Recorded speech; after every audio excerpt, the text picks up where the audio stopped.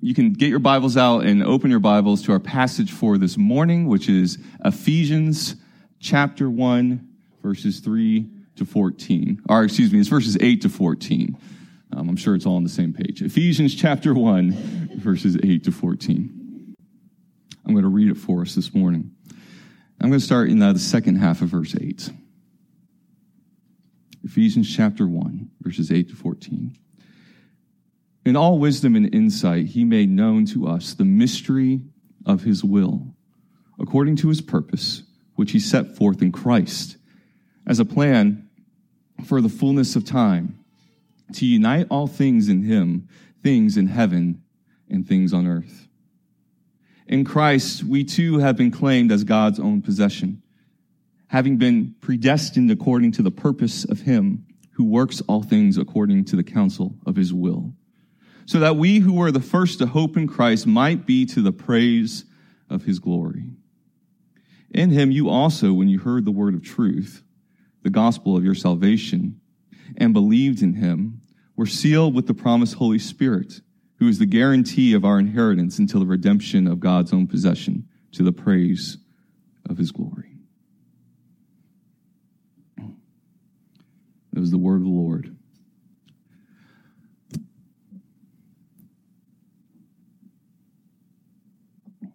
Well, I want to share with you one of my favorite stories that a professor of mine used to share with us. It supposedly happened many years ago in a Greyhound racetrack here in Florida. There was a Greyhound race that was about to begin, and the dogs were crouched in their cages and ready to go. And while betting spectators put in their final wagers, the gun went off, and the mechanical rabbit with its artificial fur began zipping down the racetrack, and the dogs took off chasing after it. Well, shortly after the race began, however, there was some sort of electrical short in the system. The rabbit stopped, exploded, and burst into flames. And poof. All that was left was a smoldering fire on something that no longer looked like a bunny. Interestingly enough, without a lure to chase, the dogs became confused and had no idea what to do. Some dogs simply stopped running and they laid down on the track, tongues hanging out, panting. Some dogs kept running, but in the confusion, ran straight into a wall. Other dogs chased their tails, while still others sat and howled at the spectators. There was not a single dog that finished the race. I wonder if many of us are very much like our Greyhound friends in this story. Without a goal, without a purpose, we struggle to finish the race. In our passage today, Paul is going to remind us of the goal that has been given to us by God, how we have been chosen for his grand plan for his creation.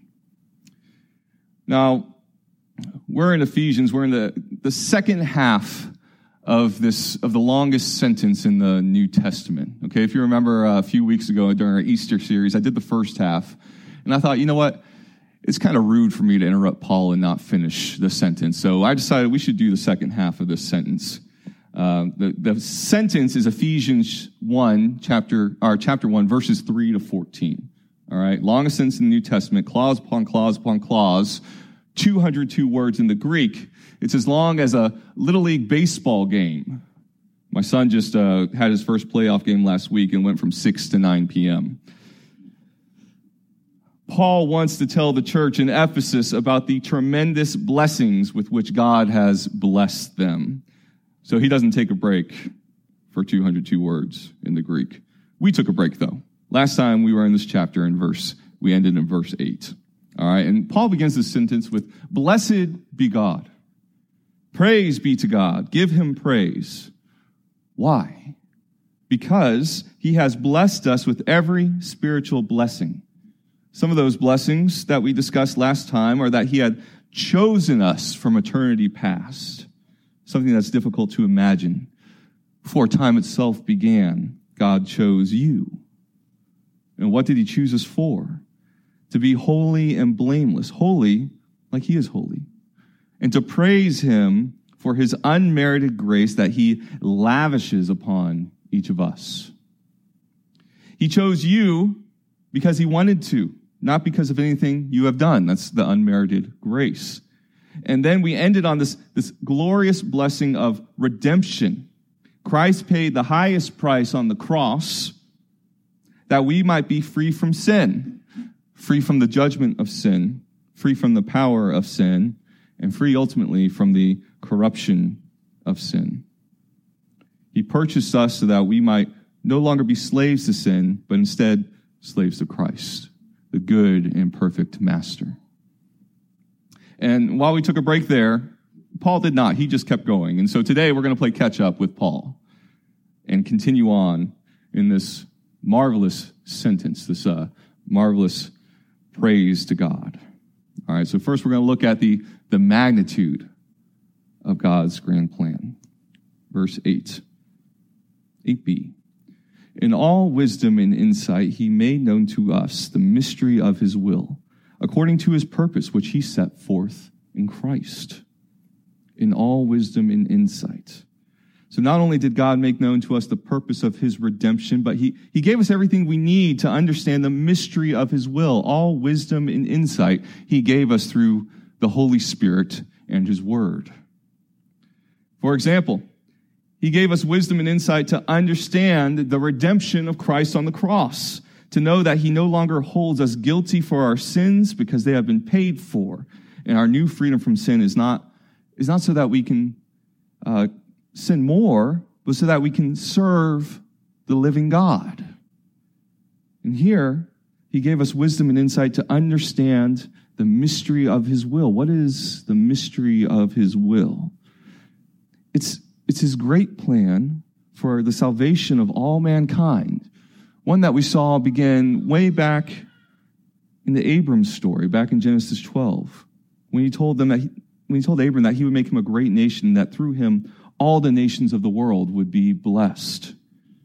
The mystery hidden in God in ages past has now been revealed by the Holy Spirit to his apostles who have shared it with everyone else. The mystery, the wisdom of God, is Christ crucified, who is the power of God for salvation for all who believe. Now, it's through this gospel that Paul tells us later on in this letter that Jews and Gentiles will be united into one body in Christ, the body of Christ. So the mystery is God's plan for salvation of all mankind through Christ crucified. And through him, every nation of the world will indeed be blessed. So God provided those that he chose all wisdom and insight in order to understand, accept, and believe the saving gospel of Jesus.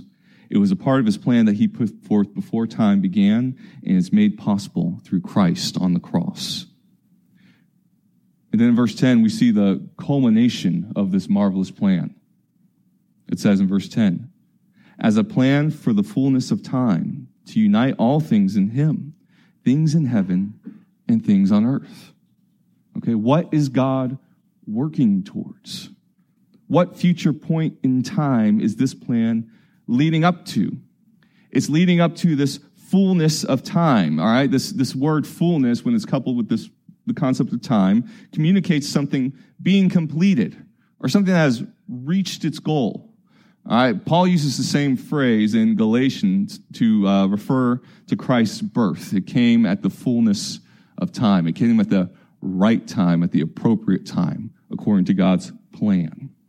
So it's a unique way to say a specific appropriate time. All right, okay. So it's like if I said, our church, began at the fullness of time for us. Like Tracy and Nate prepared worship. I prepared the sermon. Isaac prepared Sunday school. And through all this preparation, you all came at the fullness of time. At the completion of all this, church began. That's the idea.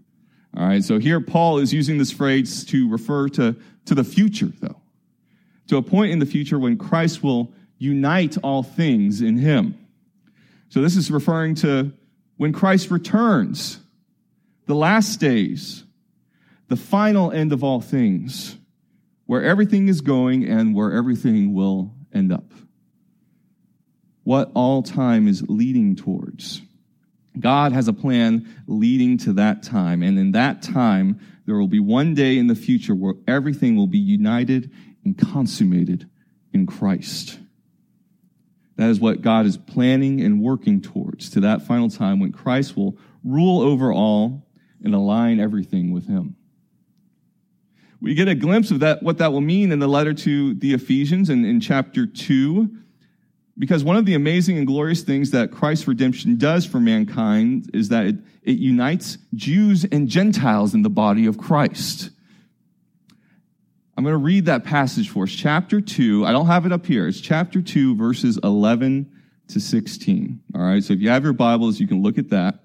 If not, you can listen to my voice. I'm going to read it to you.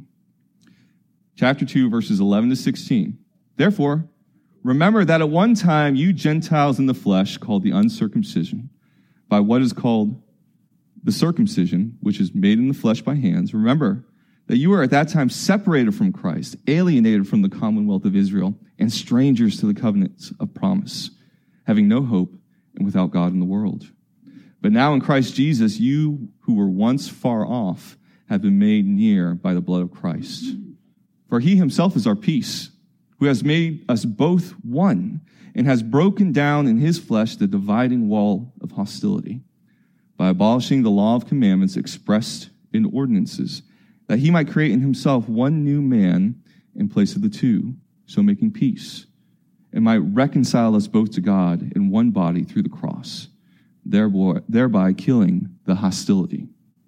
All right? So Christ he's uniting, aligning all things in himself. Things that were once considered impossible by the power of man are now united under the reign of Christ.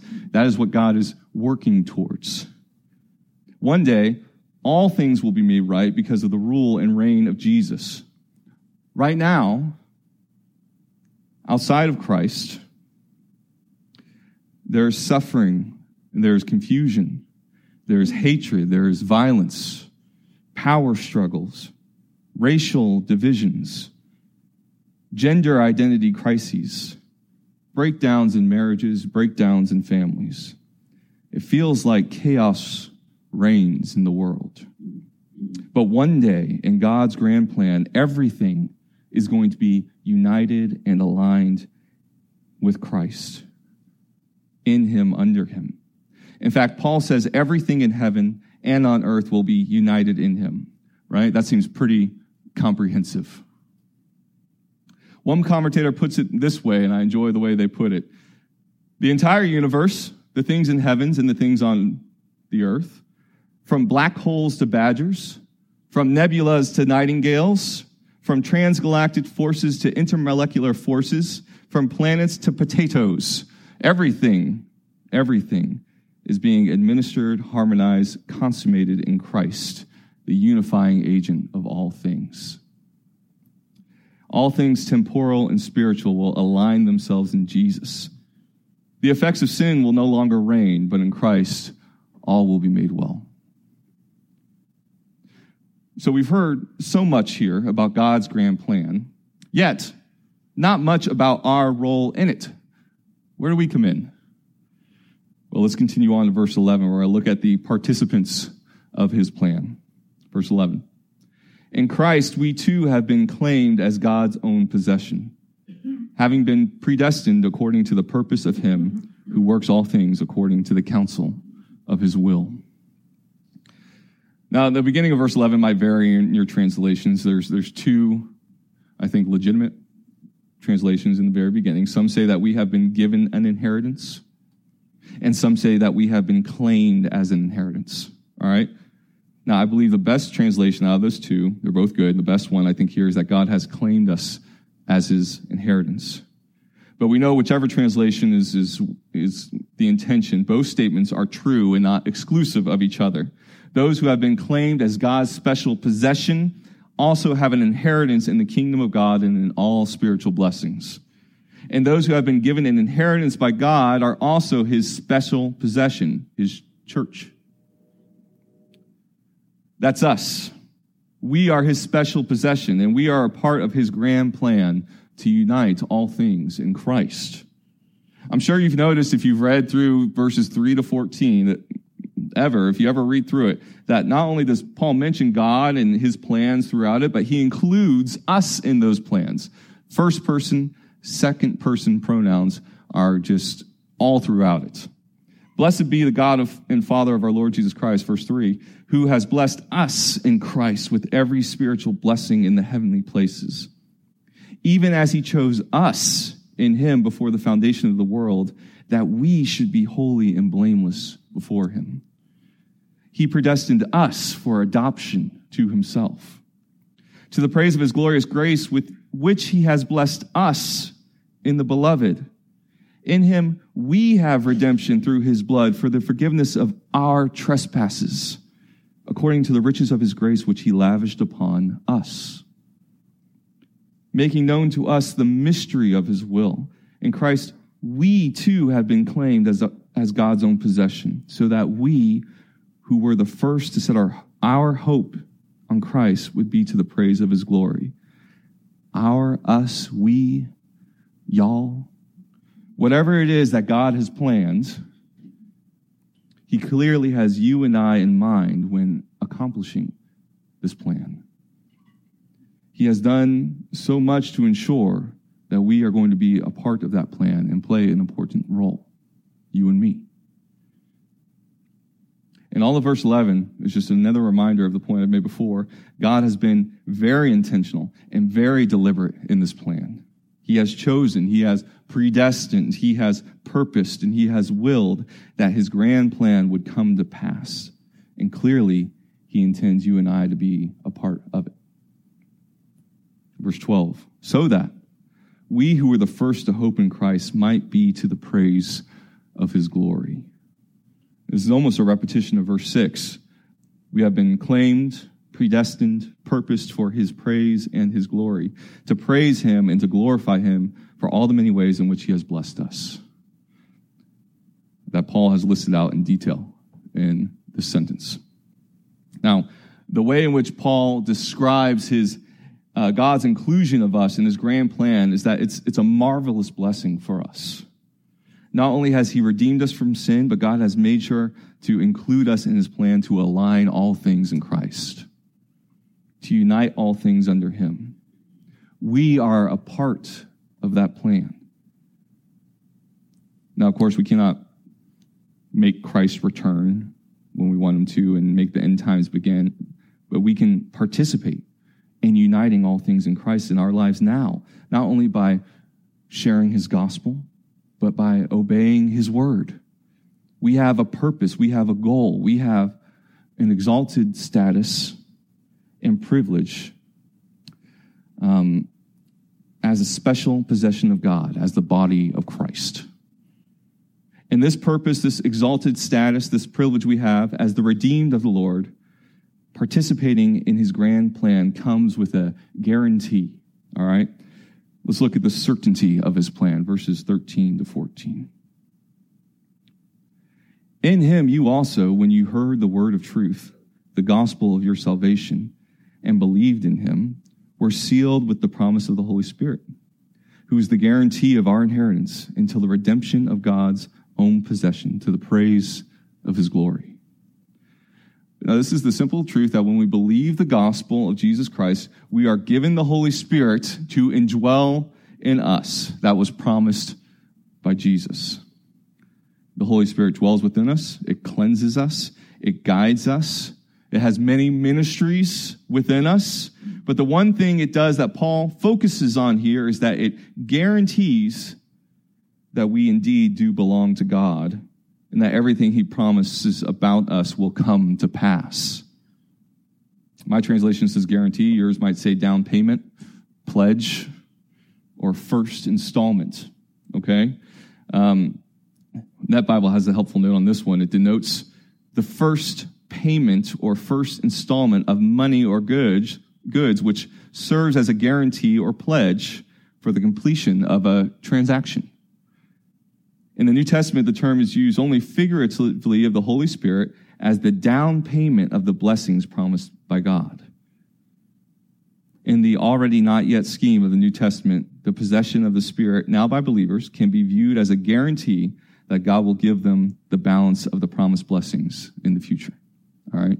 So the Holy Spirit is a guarantee that what God has promised about us will come to fruition.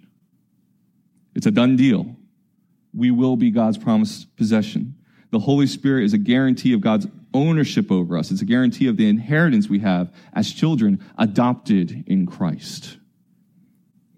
And thus, Paul ends the longest sentence in the New Testament, very appropriately so, with a guarantee that because of the Holy Spirit's presence in us, we can know that he has blessed us with every spiritual blessing.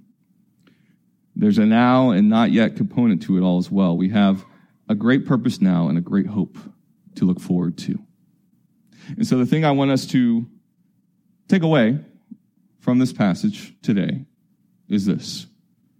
As the redeemed of the Lord, reassured with the down payment of the Holy Spirit, let us seek to join in his grand plan for his creation, to unite all things in Christ. As the redeemed of the Lord, reassured with the down payment of the Holy Spirit, let us seek to join in his grand plan for his creation, to unite all things in Christ. I remember in high school, I played on a travel soccer team, they're just so intense. You have to go everywhere. It just takes all your time. I don't need to get on that soapbox. But I played on a travel soccer team. We practiced on this big, this big soccer complex, all right? It had a lot of fields, many fields. We usually practice on the same one every time we had practice, all right? One day, we practiced on a different soccer field, and one kid was late for the practice. And so we were all looking for him, and we thought we saw him coming. We couldn't really tell. And it's interesting that I remember this. It wasn't like a really big, impactful thing. Apparently it was, but I just remember the conversation that the kids had and our coach had. One kid asked, is that Peter? And another kid said, no, that's not Peter. Peter walks with purpose. That kid looks like a chicken with his head cut off. I don't know if he actually said that, but something like that. And I remember the coach said something that always stuck with me. He said, well, you can't walk with purpose if you don't know where you're going. So it probably is Peter. He doesn't know where we are. For us, for our purposes today, I would like to change that to, you can't live with purpose if you don't have a goal. And we as Christians have a goal. We have a purpose to unite all things in Christ. For each one of us, that might look different. Certainly, for each one of us, it entails preaching the word, teaching the gospel, teaching the word of God and studying it and knowing it. And although God's plan is a grand and marvelous and big thing, for us to participate in it doesn't necessarily mean we have to do something really, really big. For you, it could be as simple as sharing the gospel with someone that you have been pushing off sharing it with for a while. It could be something like parents. If you've been pushing off and incorporating and teaching your kids about the Bible, about what it means to be a Christian, it would mean to start doing that. Get going on that. It could be just living out what it means to be a Christian. It could be at work, doing more than what you're just required to do. It could be as a business person, maybe missing out on a sale in order to do what is right. Or it could be if you have a problem with an addiction, something like porn or alcohol or drugs, taking that first step to cleansing your life of those things. It could be finally assisting that homeless person that you've been passing by all the time, or participating in that ministry you keep saying you want to give a try. Whatever it is, my hope today, this week, is that you and I will seek to take a step like that. Seek to join in God and his grand plan to unite all things in Christ. Let's pray. Our Father, we are so thankful that, Lord, you're not a God that just reacts to things haphazardly. You're not whimsical. Lord, you have a plan. You're very intentional. And God, what a blessing, what an honor it is for us to be involved and incorporated and brought into that magnificent, glorious plan that you have for the entire cosmos. God, to unite all things in Christ. Lord, we pray, Lord, that you would help us, guide us, help us understand how we could join in that plan to help others to know Jesus, to share his gospel, to share his message. What would that look like for each one of us? What would that look like for this church? So, Lord, please bless us as we seek to do that. Thank you for your many, many blessings, Lord, for your great plan, for your great design, for blessing us with every spiritual blessing. And God, may your word penetrate and change our hearts today and this week. In the name of Jesus, we pray.